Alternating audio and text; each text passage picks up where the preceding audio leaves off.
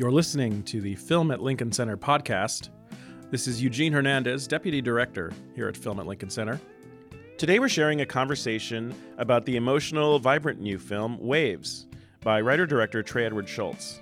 He joined us here at Film at Lincoln Center recently alongside actors Kelvin Harrison Jr., Alexa Demie, and Renee Elise Goldsberry.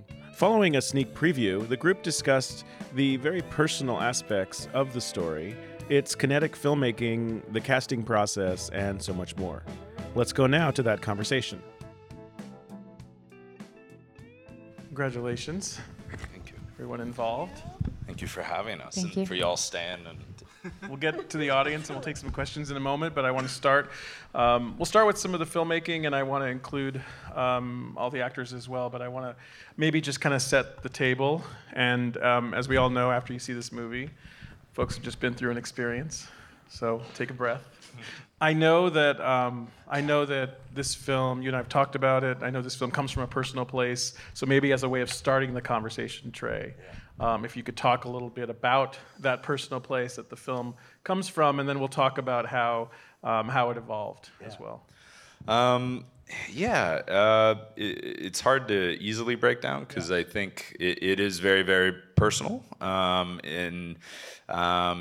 The whole narrative kind of functions as like autobiography that goes to fictional narrative, back to autobiography, then fictional narrative, and like in some instances recreating real life stuff, either between me or loved ones. But there's a lot in the movie. I think ideas and different things were brewing for so long. I was like, how does it all come together into a story? What were some of the earliest aspects for you and what were some of the earliest aspects that were kind of the seeds that started Waves? It evolved over a period of time. It was just a natural, first it was music and teens, and then, I tear my shoulder in wrestling and world falls apart, and then it becomes a lot of stuff from there. And then, you go through some grief for other things in life, you get on the other side of it and have perspective, and it keeps growing and building. So it was kind of that thing that was always there that kept molding and shifting as life was happening, basically. And then I think essentially, though, it wasn't ready or it didn't click how to all fit together until some certain things happened. And then I think a big part too was meeting Kel on my last movie and collaborating. So we're going to get to that in a second. But when it was music and teens, how long ago was that? When I was in high school, so like 11. So you had these notions of what you might want to explore in a story someday, or was it not even? It was literally like I was obsessed with Dazed and Confused, and it was like music and teens, and for today, the movie's very different, I think, from that, but some of those elements are there. And so what I'm hearing you say, and what I'm thinking about as I'm pondering what we've just seen, is that as you matured, new layers kind of were added to this this narrative, and then things you encountered in your life, or people and loved ones that around you, kind of added context, added themes, absolutely, elements. 100%. You and Kelvin had worked together on your previous film, and at what point did you have a conversation with him, or maybe Kelvin, at what point did Trey say to you, hey, I got this thing I want to talk to you about, or how did that conversation start, the idea of you guys working together again? I made him promise me at the end of the movie, if it comes in, I was like, you have to put me in your next movie, and he was like, sure. So was it like sure yes, or sure like sure, whatever? like we'll see.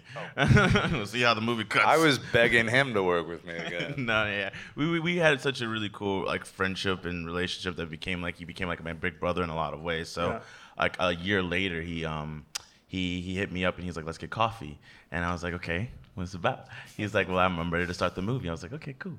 And he told me there are two parts. There's the brother in the first half, who's the wrestler, and then there's the boyfriend in the second half. And I was like, well, what's the more challenging part?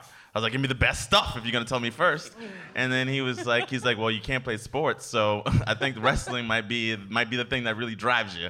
So that was like the intro, and then from there, 8 months before the movie, that's when we really started getting into it. And it was in the script. He had his concept, and he was writing, and he said, I'm gonna tailor this role for you. Yeah. So it became the conversations of what was my relationship with my father, and what were my relationships romantically, and what was it like growing up in the South and your high school, and what did that feel like, just being a young black man in America? What does that mean to you? And he's such a egoless, just beautiful and easy listener that he just took it all in. So when I finally read the script, I was so blown away and just shocked. I was like, whoa, you really actually do care about me. And this process is so much easier when someone truly loves you and wants to listen to understand someone else's walk of life and experience and reflect that so honestly in a script. So that was the introduction to how I kind of got to meet Tyler.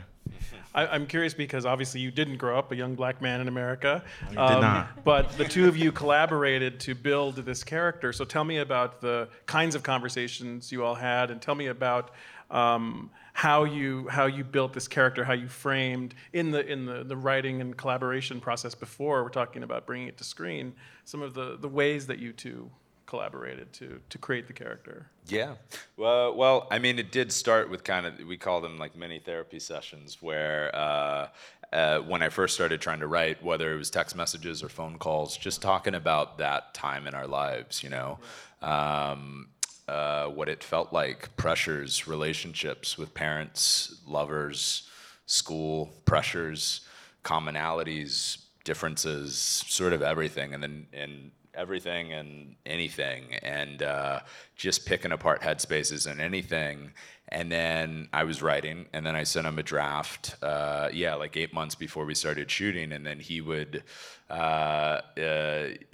we'd keep working. He would Kelvin's incredibly intelligent and smart, and we'll analyze and talk about everything. We'll spend 3 hours talking about the color of Tyler's truck or something and why. And so we would do that for a minute as well. And he would give me feedback, and I would be, okay, so what would this actually be like between you and your parents, or you and your father? And am I getting close? Is this getting anywhere? And then he'd give me detailed feedback and notes, and then I would go back and write more, then send it to him and get feedback until it felt like we felt good about where we were at and could share it with other people and actors and everything. So let's talk about that piece of it. Let's talk about sharing it with other actors. We have two terrific actors, and both of you, congratulations on your performances and on these roles. Maybe talk about the process of sharing it with each of the women on this stage, and how you shared and framed their characters from your perspective and from the perspective of each of you. Yeah. Kind of those early conversations. Well, for me, it started with a place making a movie with someone I love. There's love and trust built up, and that's a very special energy, and we're just trying to spread that and filter it. And so I wanted that with every single person, even if we didn't know each other. So Renee and Alexa, we did not know each other. It was different. So Lex auditioned and just blew me away, and I had never seen this girl in anything, and she rocked my world. And then, what struck you? What was it? Do you remember the honesty? It was just truth. Like, you could feel what she was doing in that. It wasn't artificial. It wasn't manufactured. It was real, and it was it. And she has. This girl's gonna rule the world. Like, she has the most special spirit, and she's just an incredible human being and incredibly talented, and not just acting, everything else. So I love you. Tell me the other side of that. Tell me the other side from your perspective. Yeah, honestly, I auditioned, and then shortly after I had a FaceTime with Trey, and it was like FaceTimes can be really awkward if you don't know the person, and it just felt so natural, and the conversation was so fluid, and it felt like I knew him forever. And remember, you were sitting and there were like palm trees behind you, and it was just like a really nice conversation, and I could like read your energy through the phone, and it just felt right. Yeah. And the two of you, tell me about the first time the two of you met. It was pretty crazy. We met before I even auditioned and knew about the film. he was living with a friend of mine, and they're roommates, and I went over there to see her, and Calvin was there, and Calvin and I ended up meeting, and we all had so much fun that night, and we filmed he shot a video of me on his iPhone. He actually sent it to Trey, and it was to the song that's in the film when he's The text message. the fight. text message fight. And that The track Her song. used to be in the longer movie that was in there too. Yes. Oh, really? Yeah. Oh. I cooked him some. He looked at that video on That his video? phone. What? Yeah, Yeah. and then that's why I put the focus in for Need the a text director's cut. But it honestly all felt so. It's like I don't want to use the word like divine, but like it did. Like just meeting him was so natural, and we got along right away. And I really appreciated and respected the way that he took on his roles and how much care he put into everything. And you know, we just kind of like we dove into it shortly after, you know, finding out about the projects. And she's so strong, and that was the biggest thing me and Trey talked about. Was like, whoever's gonna play this girl, she has to know how to scrap, and she has to be able to throw down. And I think what we saw in that tape and just seeing her in person was just like she has a personality and identity and a life of her own, and she was gonna bring that to the character. And it was just so.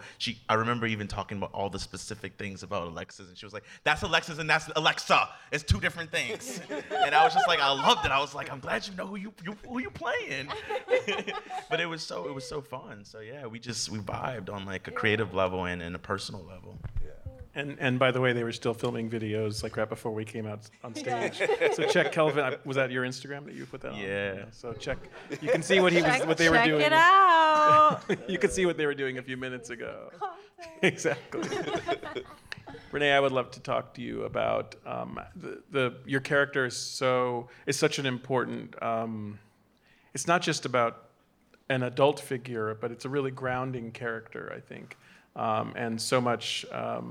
There's so much recklessness and energy, sprawling out from so many different directions, especially in the first part of this movie. I feel like your character is such an important kind of pivot point, but also kind of a grounding point. And so I'm wondering whether that resonates for you, but also sort of when you read and read the script, talked with Trey and your colleagues here, sort of what were some of the things that were kind of meaningful to you? What kind of the things that made you want to dive into this?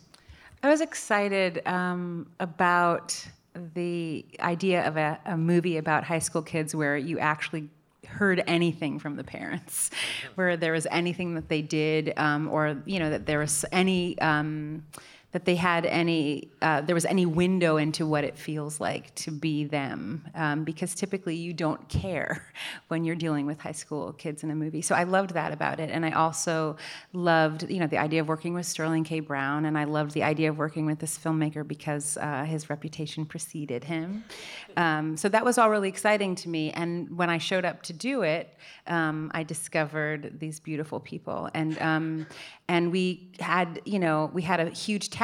I think I was also concerned.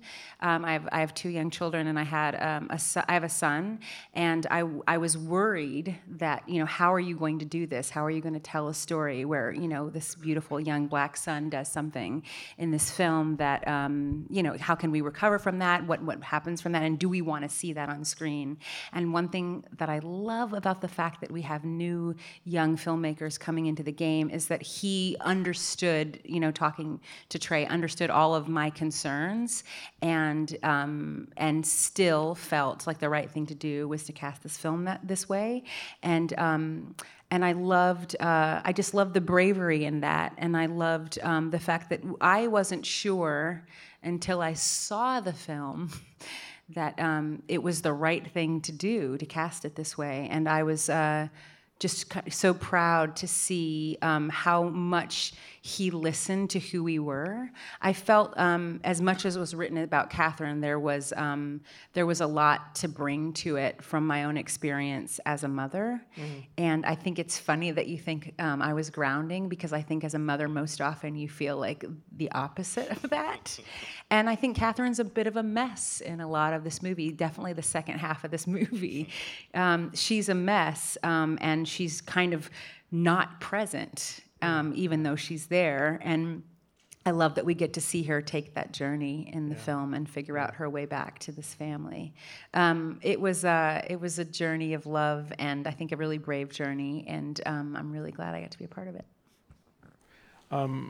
Before we take questions from the audience, I want to switch gears and geek out on some of the filmmaking that's on display here. So if you'll pardon me, we'll do that for just a moment before we give the audience a chance, because you're you're playing with so much cinematically, and there's so many different directions we can take this. But we can talk about aspect ratio and why that's important to you as a tool in your toolbox. I think the first thing that I think about is also camera movement, and how you use the movement of the camera early in the film to establish the relationship and the energy between these two characters. So can you maybe talk about, more broadly, just sort of some of the conversations and the thoughts that you were having as you were thinking about how the film was going to look? Yeah, I think in a broad way of looking at it, pretty much everything we're doing, from the aspect ratio to the cinematography to the camera movement to the sound to the music, is all to put you in these characters' heads and hearts. But primarily, that's like Tyler, and then that's Emily, because I think it's meant to be a very subjective, immersive experience, and you're really only seeing it through Tyler and Emily until key moments at the end of their journeys, when it's spreading out and we're grasping everyone else. But up until that point, almost everything you either see or hear is through them. So every choice we're making is to sort of, emotionally or spiritually or literally connect you to what they're going through.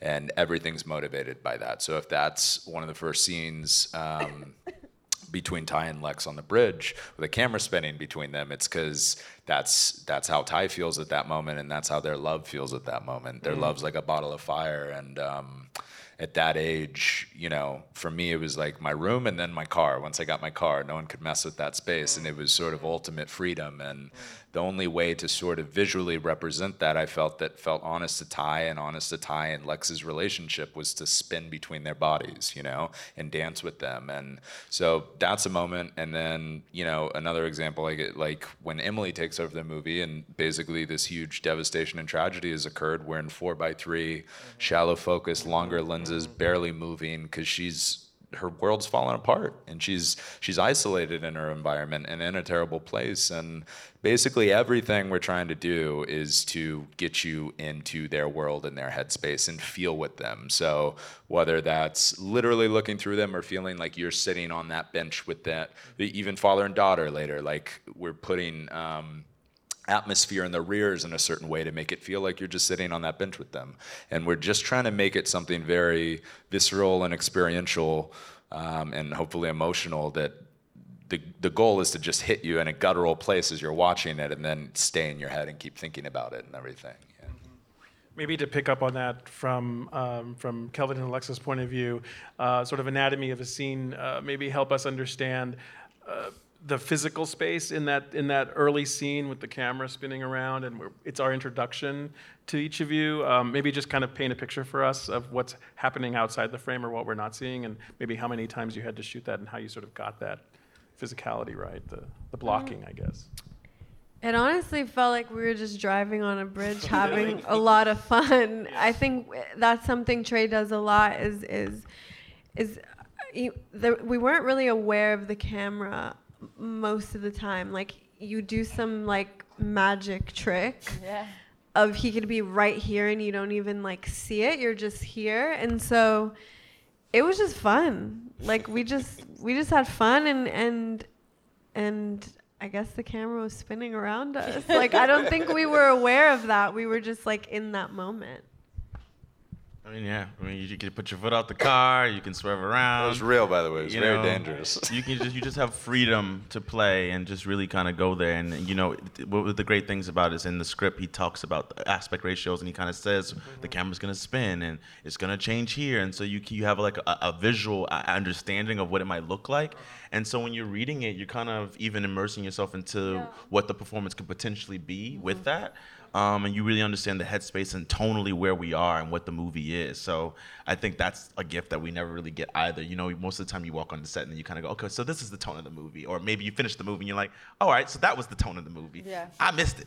Yeah. But this was really great because I didn't have to worry about that, I was really struck by something I learned, and then we're going to go to the audience. But what did Trey do with the script and with music? It's something that was unique, at least for me hearing about it. It sounded really like an interesting way to introduce this script for you. There was something with... Trey, what did you do with the script? Well, it was just unorthodox in the sense I wanted it to feel hopefully as visceral as it could feel to the spirit of what the movie would be. So there was all the music was embedded in it, and you could literally listen to it as you're playing. We had to create because of my brilliant producer here, Jim Wilson. We got created a website where when we weren't just sending a PDF, sending a website, and people would have to read it and play the music as they'd go along. And there were big fonts, small fonts, colors, ratio. Yeah, really for emotion. Yeah, so if it's even a fight, there was dueling dialogue with big fonts for the expressive times when it suited, and camera movement and ratios explained, but all in the sense of just trying to make it feel, hopefully reading it and listening to it as close as to what the movie could feel in sort of script form. Kelvin, was that informative? Was that useful? Was that...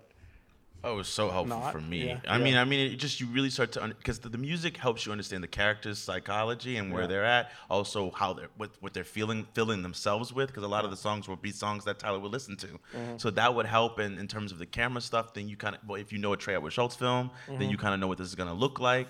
So you can be mindful of it without overthinking it. You know what I mean? You can take it in and then just be present on the day. So it just really helps you kind of map it out and know what you're getting into, really.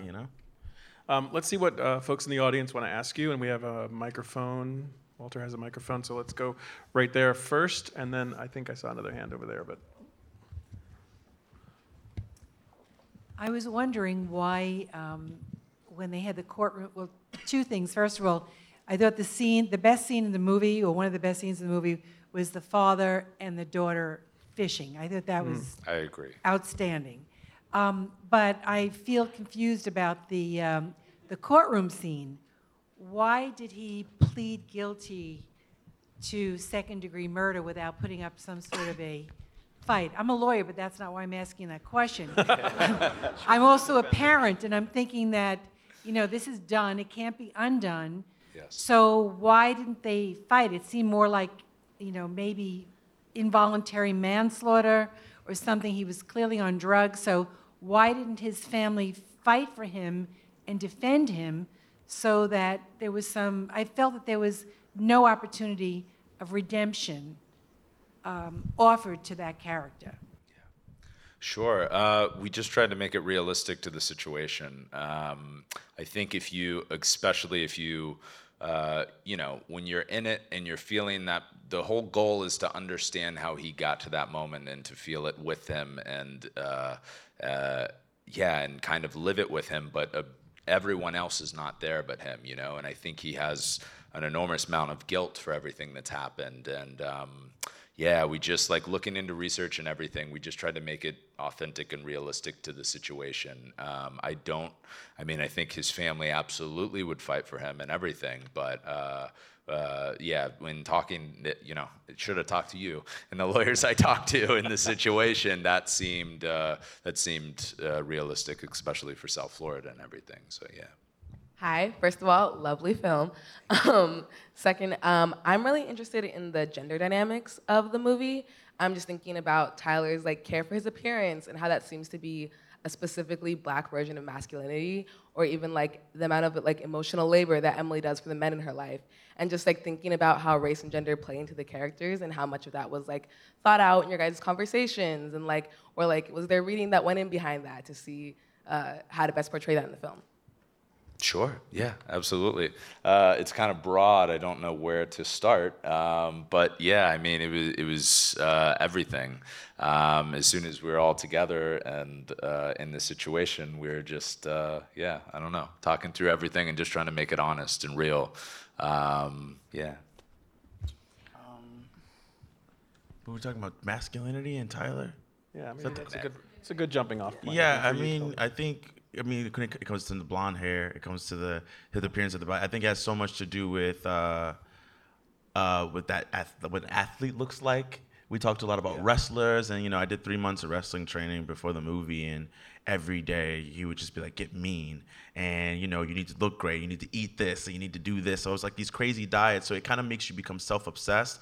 Otherwise, and I think with Tyler's case too, is he's always trying to live up to his dad. He idolizes his father in so many ways, and I think when you look at, Sterling K. Brown's like 6'2" or something like that, and he like jacked in the movie. I don't know if you saw, but and I just looked at myself and I was like, well, I'm not gonna get that.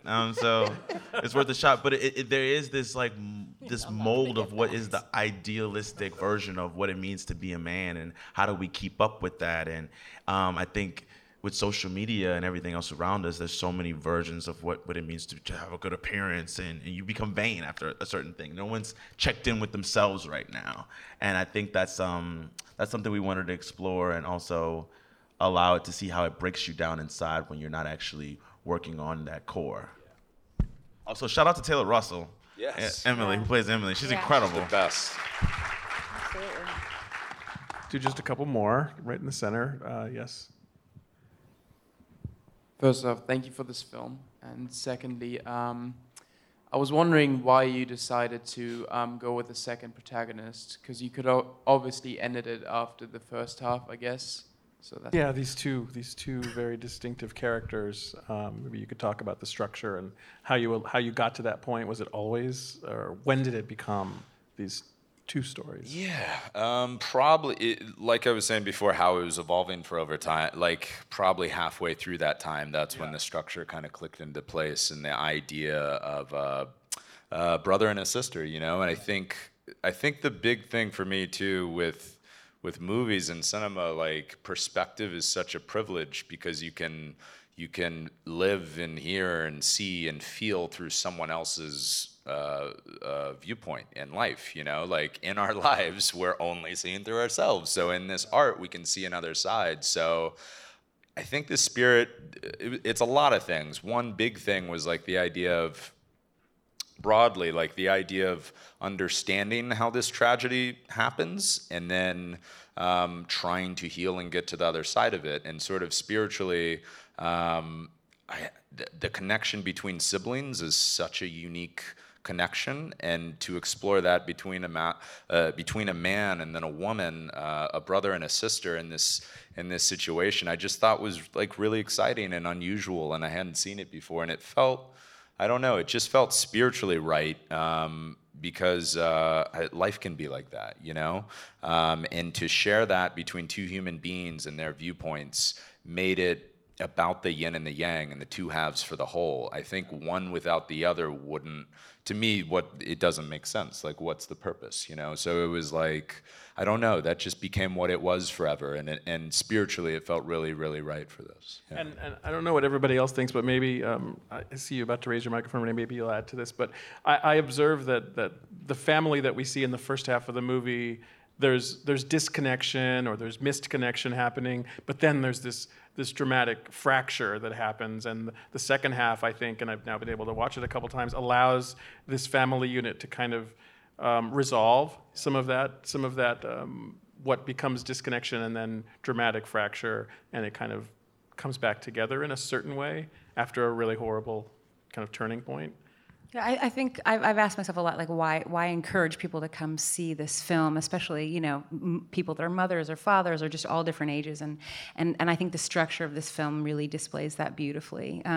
I think to be halfway through the movie when you think it's over, is really kind of a metaphor for what's beautiful in kind of what life is. The idea that it is not over, and people have to keep living beyond. And the people that, did not even, cause this to happen have to find a way to live beyond this kind of major event that seems, unforgivable, that seems like you cannot live beyond it, like for all intents and purposes should be the end, because the court said it's the end, as she said, and then we have to sit here for another half of the movie through the perspective of somebody else who is not responsible, and find and we learn something. This person that we've totally disregarded actually heals this family in a way and is the way forward. And so that to me is the reason why you sit through something heart-wrenching, is because it's an example that people keep going, and the most surprising places will, afford you the greatest redemption, I think. Trey, Kelvin, Alexa, Renee, thank you so much for joining us to talk about the movie. Thank you for having us. Congratulations to all of you. Thank you. Thank y'all so much. Thank you. You've been listening to the Film at Lincoln Center podcast. Our opening music is by Steelism. You can subscribe on iTunes, Stitcher, and Spotify. Film at Lincoln Center is a nonprofit arts organization based in New York City and supported by individuals just like you. For 50 years, we've been dedicated to supporting the art and elevating the craft of cinema and enriching film culture through the programming of festivals, series, retrospectives, and new releases, the publication of Film Comment, the presentation of podcasts, talks, and special events, the creation and implementation of artist initiatives, and our film and education, curriculum, and screenings. To learn more about what we do and support Film at Lincoln Center by becoming a member, visit filmlink.org. That's FILMLINC.org.